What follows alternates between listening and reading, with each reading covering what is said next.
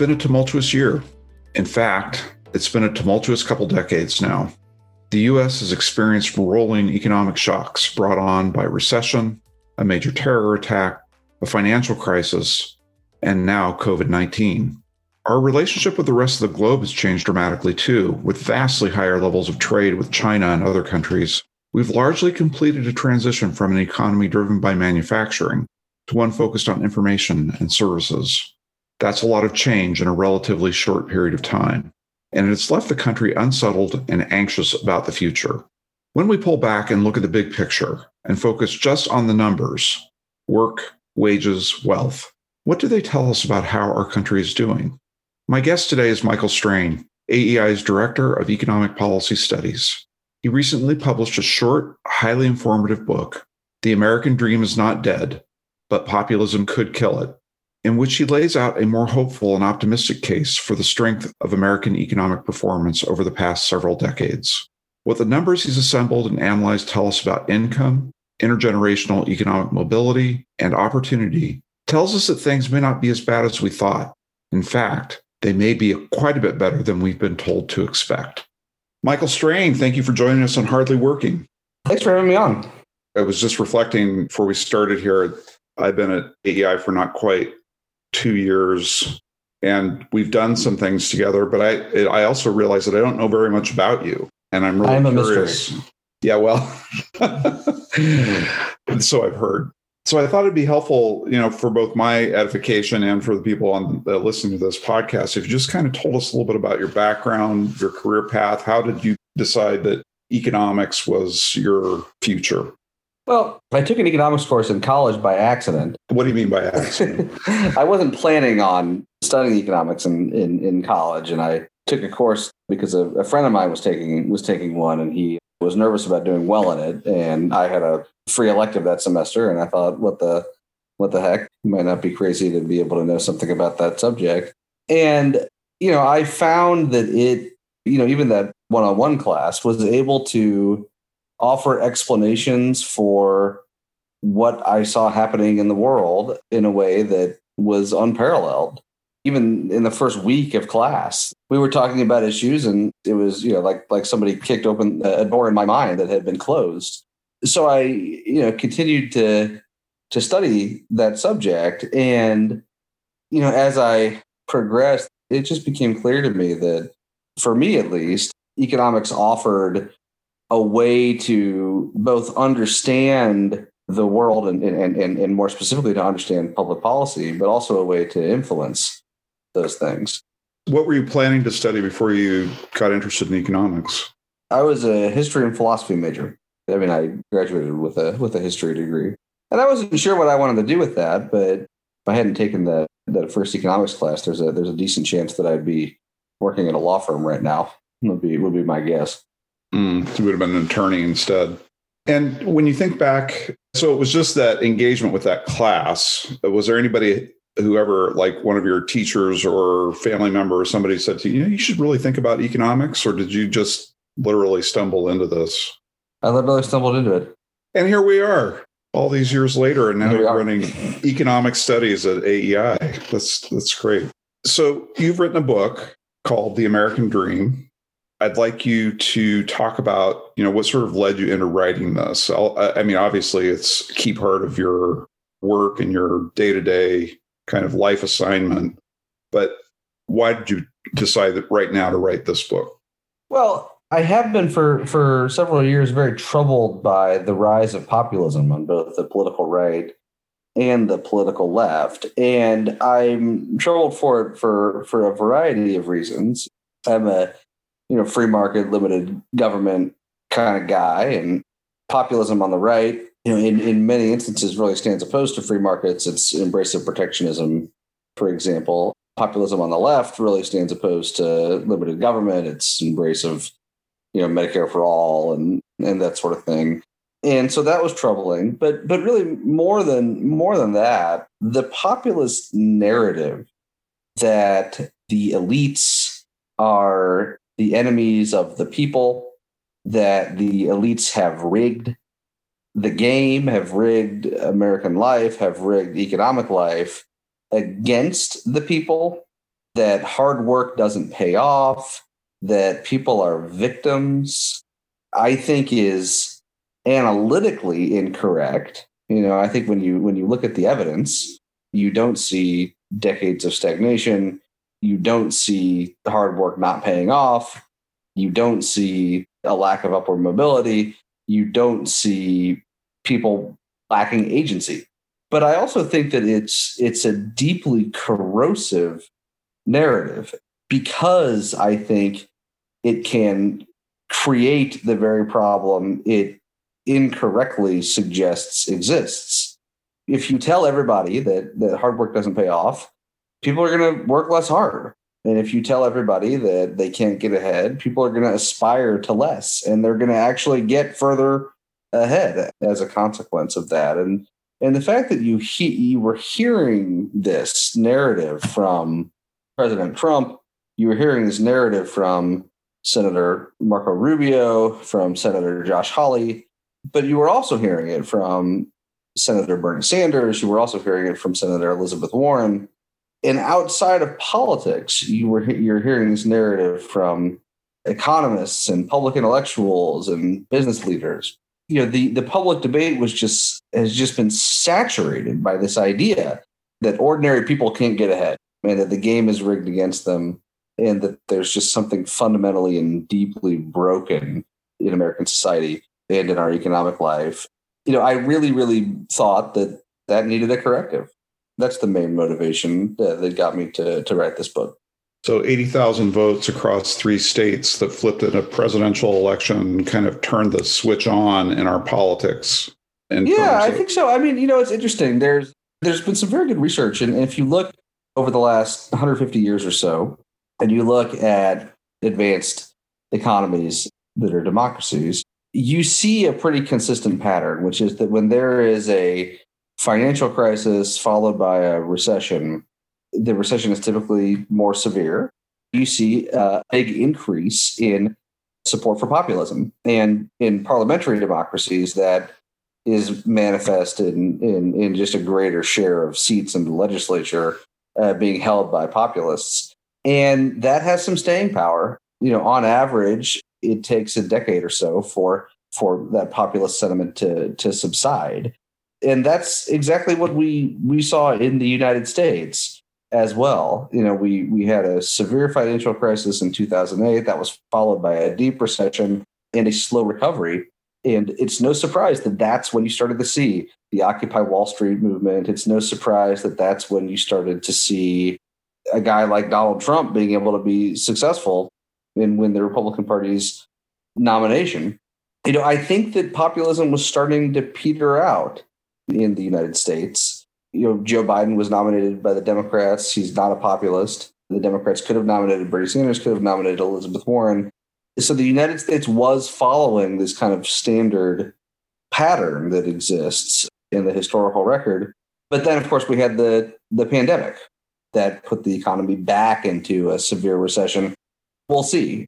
We'll see whether or not that kind of pours some gasoline on the populist fire. But yes, I think 80,000 votes in 3 states certainly exacerbated the rise of populism in the United States. But I think that populism was ascended regardless. So at the beginning of your book, you talk about this definitional issue of the American dream. Can you walk us through that? Yeah, the title of the book, The American Dream is Not Dead. And so naturally, the first question is, what is the American dream? And I think the American dream means different things to different people. It's meant different things at different points in U.S. history.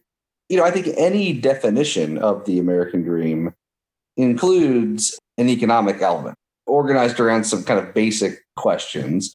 Are my kids going to do better off than me? Am I able to advance my own outcomes? Can I earn more money next year than I earned this year? Can I build my career? Does hard work pay off? Can a poor kid grow up to become a billionaire?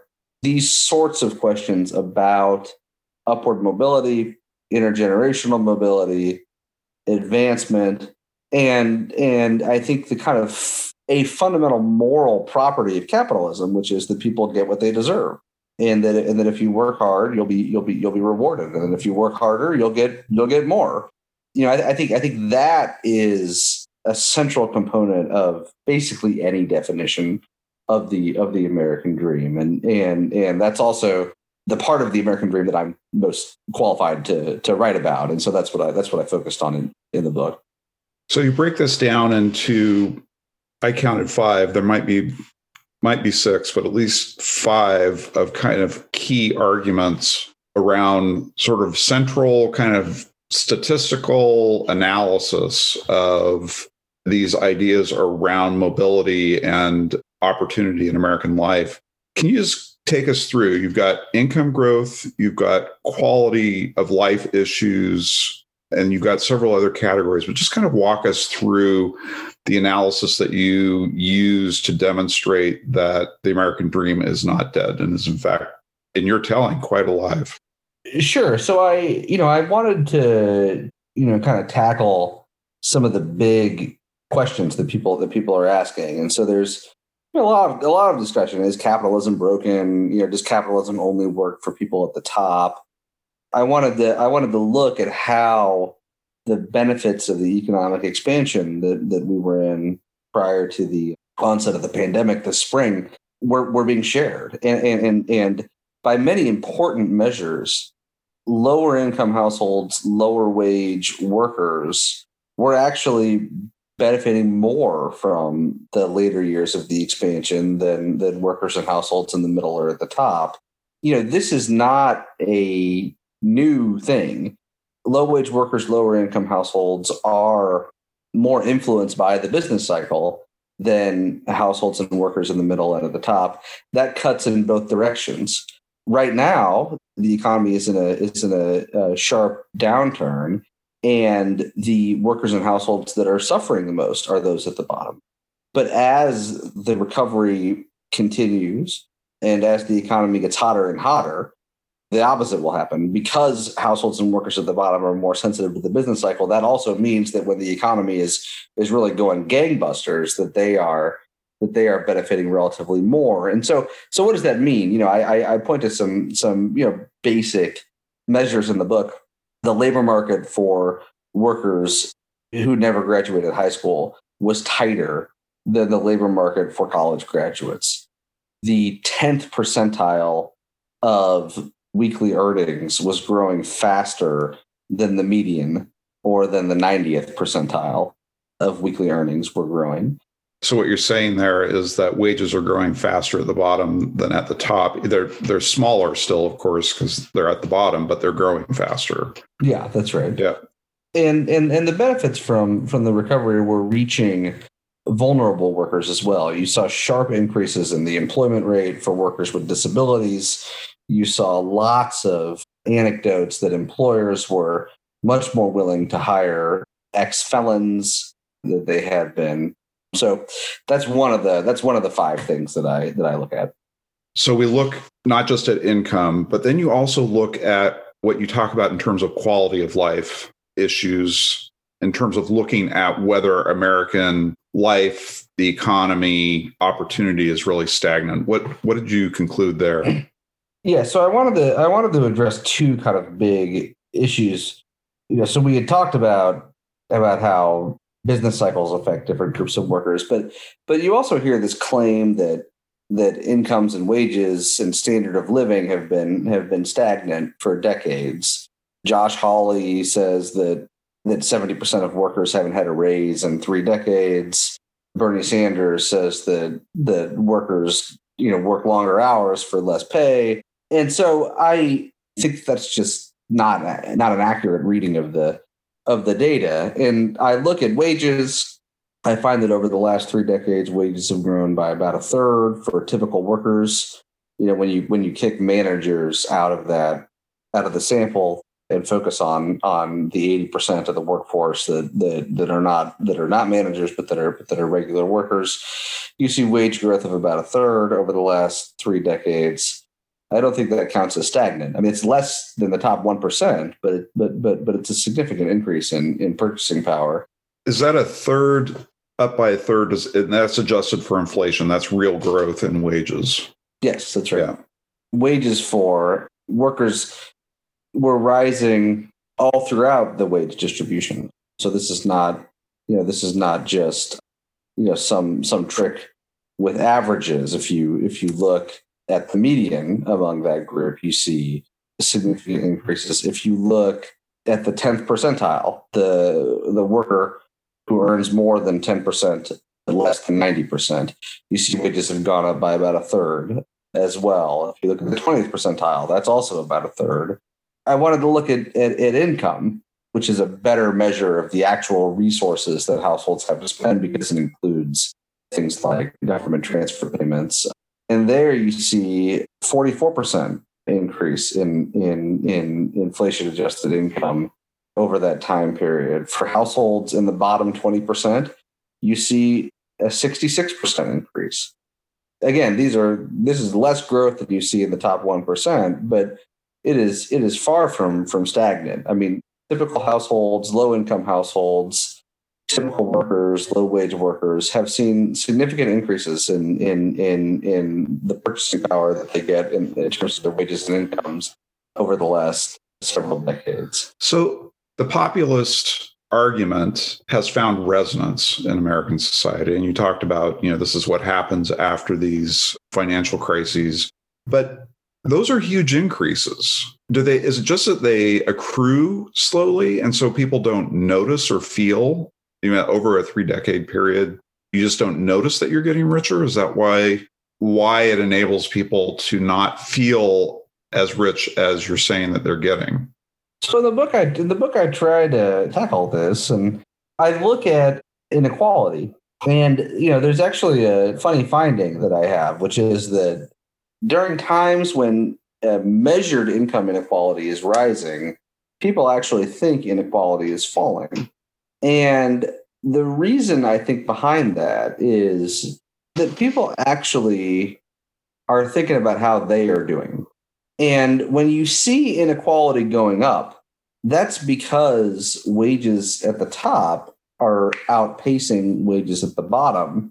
But inequality really shot up in the 1990s when wages were going up for everybody. And so wages are going up in the 90s for typical workers. They're going up faster in the 90s for people at the very top. That means inequality is rising. And yet concern about inequality falls because when people think about inequality, they're really thinking about how they are doing. At the same time, you saw an explosion of concern about inequality in the 10-year period following the 2008 financial crisis. You saw the Occupy Wall Street movement. President Obama says that inequality is the defining issue of our time. Janet Yellen, the Fed chair, starts opening the door to the Fed being concerned about inequality. Inequality, as measured by the Congressional Budget Office, was actually stagnant or declining following the financial crisis. Inequality increased by one measure that the Congressional Budget Office uses. Inequality increased by 27% from 1979 until 2007. And then inequality fell by 7% from 2008 to 2016, the most recent year available at the time. And again, I think you have this same dynamic. Why are people so worried about inequality at a time inequality is falling? Because what they're actually responding to is their own circumstance, which was pretty bad in 08, 09, 2010, 2011. And so I think this is a kind of more plausible explanation for why these sorts of messages tend to take hold. So inequality, the concern over inequality is a proxy for economic anxiety writ large. That's what we attach that feeling to, is that we're worried about our own futures, and therefore we call it a concern about inequality. Okay, so then you in your book you go on to talk about the old and new middles, which I thought was really, from somebody who works on workforce development and thinks about skills and has spent a lot of time thinking about the skill gap and the hollowing out of middle wage occupations. I was really intrigued with that. Can you talk about the old? What was the old middle and what's the new middle? There's this kind of pervasive concern that the kind of middle of the labor market, middle class jobs, middle class jobs that allow people to have a middle class life have vanished. And this is a concern that animates President Trump. It's a concern that animates many populist Democrats, but it's a concern that extends well beyond populism. It's a concern that many people who are not populist have as well. And it's a concern that's very well grounded in reality. I mean, if you go back to 1970 and you take every occupation in the economy and you try and assign it to one of three categories, low wage, middle wage, and high wage, what you see is pretty even split. Somewhere around 1/3 of all occupations were in the low wage category, around 1/3 were in the middle wage, around 1/3 were in the high wage category. And then if you fast forward 40 or 50 years, what you see is that the share of occupations, the share of employment that exists in the middle has fallen dramatically. And populists attribute most of that to international trade and globalization. That's not correct. Most of that has been driven by technological automation.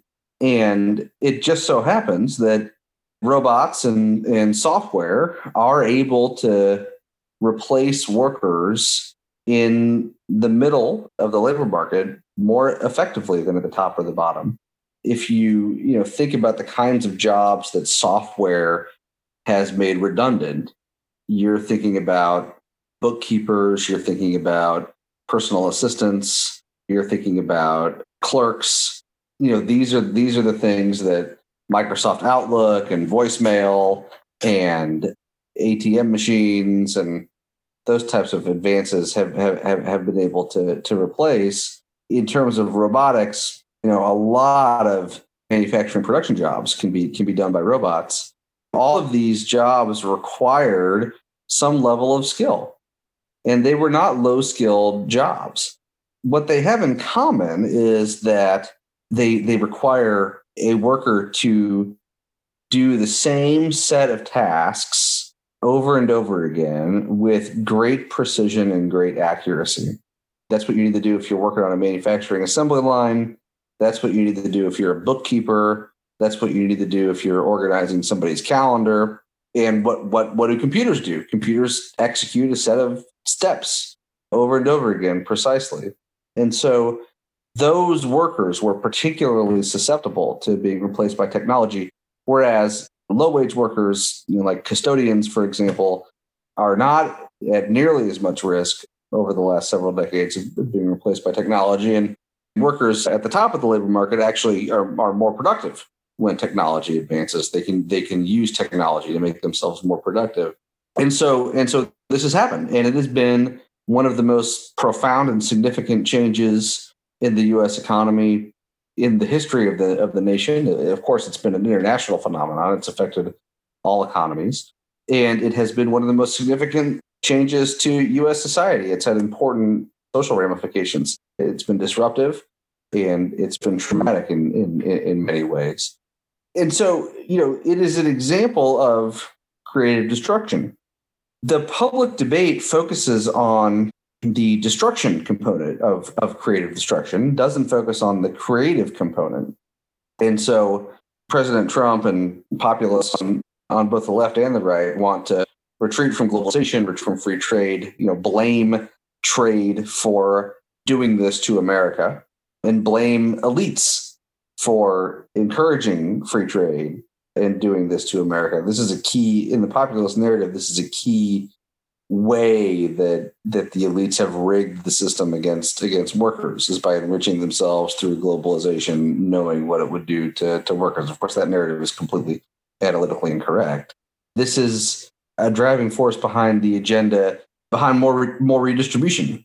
The idea that these sorts of jobs are just gone, and therefore we need a universal basic income, and therefore we need Medicare for all, and therefore we need all this other stuff. But of course, because it is a creative destructive process, there is a creative element to it as well. And so in the book, I want to take a closer look at the middle of the labor market. And I do something pretty straightforward. I just look at all the occupations in the United States, focus on the middle third of all occupations by pay. So these are the middle wage occupations. And I look to see what are the dynamics among that middle third. And I separate occupations into what I call an old middle and a new middle. Old middle is traditional middle class jobs. These are the jobs that occupy so much space in our political discourse. These are manufacturing workers. These are construction workers. These are clerks, payroll clerks, timekeeping clerks, assemblers, metal fabricators, machine setters, these sorts of jobs. And then I call jobs in the middle that aren't those traditional middle class jobs the new middle. And here, you can think of transportation workers, education and training workers, personal care and service workers, healthcare support workers, these sorts of workers. And I look over the last 20 years, and sure enough, you see a significant decline in old middle jobs. But you also see a really significant increase in new middle jobs. And so what's happening in the middle of the labor market is a story of change, but it's not. It's a story of some opportunities decreasing and new opportunities presenting themselves. And so you see significant growth in the middle of the labor market for sales reps, for truck drivers, for personal service worker managers, for heating and air conditioning mechanics, for computer support specialists, for a whole bunch of things. And these jobs are a little different. They require probably a little more skills than traditional middle-class jobs. They require a different kind of skills. They require situational adaptability. They require social intelligence, interpersonal skills, these sorts of skills. But the point is that there are growing opportunities in the middle of the labor market. There are growing opportunities for workers who didn't go to college to get a job that can give them a middle-class life. They just need to take those opportunities, and public policy needs to support them in doing so. But this notion that it's impossible now to lead a middle class life unless you get a 4-year college degree, I think it's just belied by the facts. And I think we're doing real damage to people's lives by telling people that there are no more opportunities for middle class jobs. You also have a really interesting discussion on mobility issues, absolute and relative mobility, over time for Americans, which is also, I think, at odds with kind of the popular narrative about mobility. Can you talk about that a little bit? Yeah. I want to look and see whether or not America is, broadly characterized as an upwardly mobile society. And I try and get at this in a number of ways in the book. But the most straightforward thing I do is I take people, roughly present day, who are in their 40s, and I figure out how much money they earn. And then I track down their parents, and I figure out how much money their parents earned when their parents were in their 40s. And I compare the two to see, after adjusting for inflation and all that sort of stuff, I compare the two just to see if people are doing better than their parents did. What I find is that about 3/4 of people are doing better than their parents did at comparable ages. Among people who were raised in the bottom 20%, 86% are doing better than their parents did. And among people who were raised in the working class, about 3/4 are doing better than their parents did, and by quite a bit. For people who were raised in the bottom 20%, their income was about 2.5 times as large as their parents' income was. Again, after adjusting for inflation and that sort of thing. And so, I conclude from this that America really is still characterized by, quite a bit of upward mobility. So you get to the end of the book and you do something which I would like to see more people do in their books, especially when they're talking about public policy issues. And that's that you turn your book over to two people who disagree with you. And you ask them to make the best argument they can against what you've written. So in this case, you chose E.J. Dionne, the Washington Post columnist, who's sort of the avatar of the left perspective, and Henry Olsen, who is formerly with AEI, is now at Ethics and Public Policy, but has been a leading voice on sort of conservative populism. So you don't have to do this in great depth, but just summarize their arguments against your position so that people can have the experience of doing what you did in the book and in your writing, which is taking other people's arguments seriously. I think both Henry and EJ argue from a position that I think is fundamentally mistaken and that I actively try to work against in the book. America has real problems, and America has serious problems. America has social problems, for sure. The opioid epidemic is a real problem, for example. America has serious economic problems. If you are a male worker in your 50s or 40s and you never graduated from high school, you are in for a bad experience. There are some towns in America, some towns that really have been left behind. Not, mostly by technological advances, but to some degree by globalization as well. I think that we spend a lot of time focusing on those problems, and we should, because they require solutions.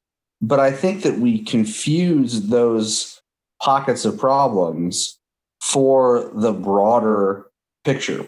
And I think we confuse those problems for the broader narrative that characterizes what most people can expect from their economic life and from their lives as Americans. What I try to do in this book is I try to focus on the common experience, on what typical people in the most common circumstances can come to expect. I don't want to ignore these problems. I have a whole chapter in the book discussing these problems, and I include all these groups in all the calculations.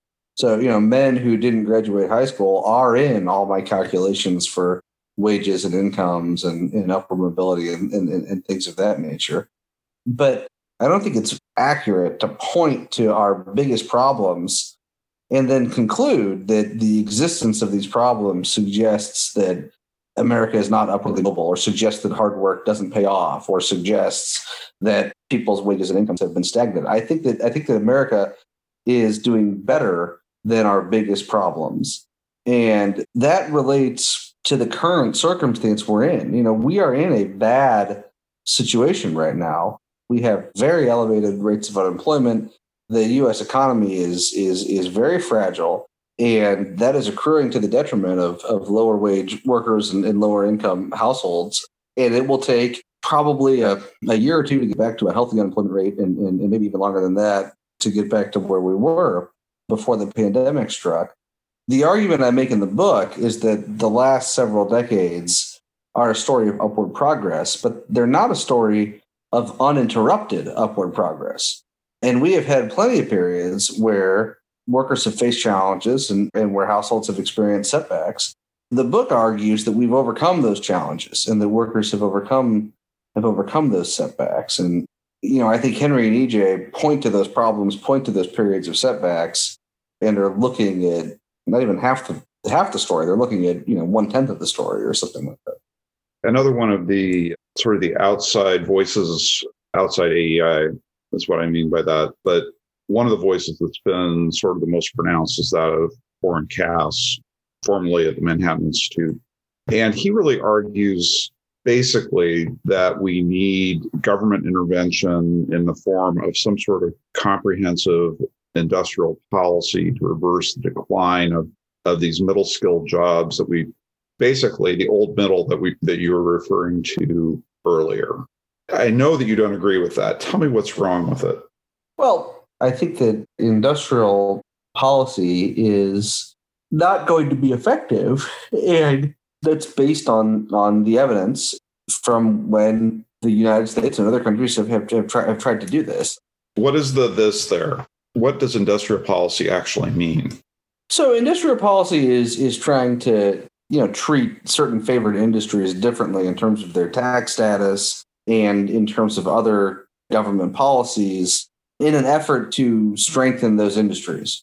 That is a temptation that populists and non-populists, I think, succumb to from time to time, but it's not very effective, even on its own terms. So, we could give a very, special tax rate for manufacturing and do all these sorts of things. It would not revive the role that manufacturing played in the United States in, say the 1950s. It just wouldn't achieve that goal. It's also not effective when you look at it with respect to the entire economy, because you end up, really incurring some pretty significant economic costs for whatever small benefits accrue to that sector. I think it's also just a bad disposition for the United States. The goal should not be to turn back the clock to some kind of imagined golden era that has been left behind. The United States does not need to go backwards. We should be confident and optimistic about the future. And if big, powerful global macroeconomic forces are making it such that it is in businesses' overwhelming interest to locate their manufacturing production activities overseas, special reshoring tax credits and special tax rates for manufacturing companies and things of this nature are not going to reverse that. But we also shouldn't want them to.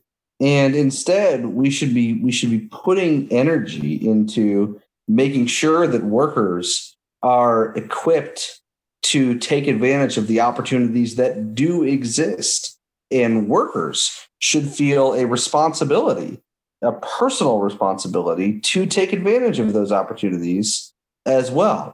And so the message should not be that, the game has been rigged and all the good jobs have left and you're a victim and you can't get ahead and, hard work won't pay off and you're going to experience stagnation over your career and your kids are going to be worse off than you. Those things aren't true unless we make them true. And the evidence suggests that those things are not true. Instead, what we should be doing is we should be saying, hard work will pay off. You should be confident in that. Look at the opportunities that are available, figure out what you want to do, have confidence that you can do it, have confidence that your hard work will pay off, have confidence that your economic outcomes will improve, have confidence that your kids will do better than you, have confidence that you can work your way into the middle class and stay there. And public policy will support you in that endeavor, and public policy will help you to achieve those goals. That should be the message. And it should be a forward-looking posture, not an attempt to recreate some imagined economic circumstance that may or may not have existed 70 years ago. So that takes me back to something that you alluded to earlier, which is the question of what kind of, it's two different issues, but there's the question of how we go about supporting workers in taking advantage of the opportunities that are available in the economy and these new middle jobs. How do we go? So talk a little bit about what you think that we ought to be doing from a policy standpoint to better equip workers. And I'm particularly interested, you say at one point in the book that we should just, and I'm quoting here, ditch the 4-year degree, which I think is problematic just because these new middle jobs that you're talking about and their need for kind of situational intelligence and social adaptability, actually a 4-year degree can be quite helpful in getting those kinds of skills, or at least polishing them up so that you're really ready to take on those kinds of tasks. So tell me how those two things fit together. This idea of ditching the 4-year degree and then focusing on kind of more competency-based system when in fact it looks like the economy is headed in a different direction in terms of the jobs that it's creating, which is favoring these kind of broader skills. Yeah, so I wouldn't ditch the 4-year degree entirely, but I think that this notion that a 4-year degree is the only path to the middle class and the upper middle class, and that it's the right path for everyone. I think those two notions are notions that we should abandon. It's the right path for a lot of people.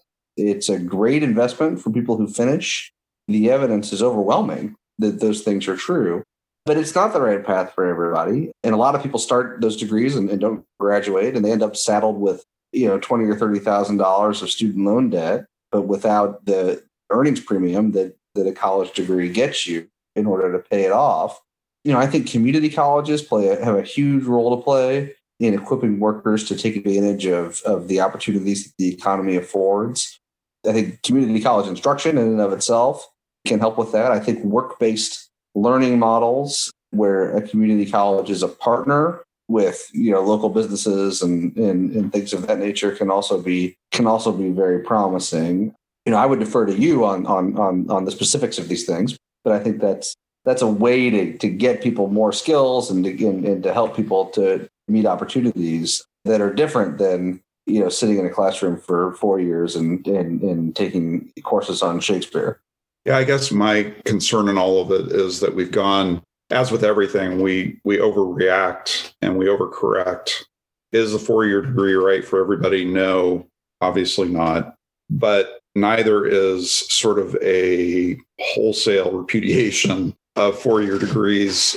That's not going to work either. And what I hear particularly among conservatives is it seems to lean more toward this wholesale repudiation, that it's actually a negative to get a 4-year degree. And I don't think that, and I think you agree, that's not really supported by the data. No, I think the data are overwhelming that a college degree is an extremely helpful thing to have, and that it's rewarded with consistently lower rates of unemployment and consistently higher wages. Yeah, I think I read somewhere recently that even now, in the current circumstances, employment has really recovered for people with 4-year degrees. Is that right? It's recovered. Unemployment did not increase nearly as much, and unemployment has recovered for that group to a higher degree. I mean, the unemployment rate for workers who have a college degree is around 5%. Before the pandemic, it was around 2%. So it's definitely increased, but a 5% unemployment rate is it's full employment, right? Yeah, they're in much better shape than others. So let's wrap up on that question. Where, in your crystal ball, where's the economy headed? What needs to be done right now in the middle of this crisis that we're experiencing, so that when we get the vaccine and we can get back to a more normal footing, that we can get the fastest start possible in a recovery? This situation could have created another Great Depression. We've never seen anything like this in U.S. history, a situation where large chunks of the economy really had to be shut down without much notice at all and had to be left idle for several weeks, if not a few months. This could have led to a massive wave of bankruptcies and business closures. This could have led to unemployment rates that were as high or maybe even higher than what we saw in the Great Depression, a quarter to a third of the workforce unemployed. It could have led to an incredible amount of human misery. And it didn't. And a big part of the reason why it didn't was the massive federal fiscal policy response in late March. We have had, as a consequence of that, we still had depression level reductions in economic activity. We had a depression level unemployment rate that was near 20%. We had GDP growth shrink by about a third on an annual basis in the second quarter of the year. These are extraordinary things that happened, but we were able to really snap back from that. We have had a V-shaped recovery in retail and food sales. And that's because the CARES Act that passed in late March allowed two things to happen at the same time in the second quarter: a historic reduction in GDP, along with a historic increase in personal income. This allowed much of the damage from the shutdown to be temporary damage. And we have transitioned from a depression-level economic disaster, which is where we were in March and April, to a really bad recession. And right now, we are out of the depression zone. We are now in a severe recession. And so that alone is enormous progress. what we should expect going forward really depends a lot on public policy. I do not expect that the economy will re-enter a recession. I do not expect that because I think that the hangover from the CARES Act will continue to support consumer spending. But I also think that as a nation, we have gotten better at living with this virus. And people are more comfortable engaging in a more normal life, economic life, confident that mask wearing and hand washing and these sorts of things will protect them. But whether or not we have rates of GDP growth in the fourth quarter that are 6%, 7%, 8%, or we have a rate of GDP growth in the fourth quarter that's 2%, 3%, 4%, that depends on public policy. And we want, I think, to continue to have really rapid GDP growth. We want to continue to have really rapid job gains every month, because that will allow for temporary problems to be solved quickly and not to become permanent problems. It will prevent the temporary problems that existed as a consequence of the shutdown from growing roots and really affecting the economy in a systematic way. So I think when I think about what the economy is going to look like a year from now, the economy a year from now could either be an economy that is experiencing a mild recession type environment that is kind of on the border between a weak economy and a normal economy, or the economy a year from now could still be in bad shape. I think it's going to be better than it is now under any circumstance. The question is just how much better, and that really will depend on what policy does. And the policy you're talking about is support for businesses, support for individuals, support for, basically another stimulus to try to prop up demand. Something like that. Okay. Well, Michael, thank you so much for taking some time out to have this conversation. It's been very interesting and helpful. I want to recommend to everybody that they go on Amazon and purchase a copy of Michael's book and read it.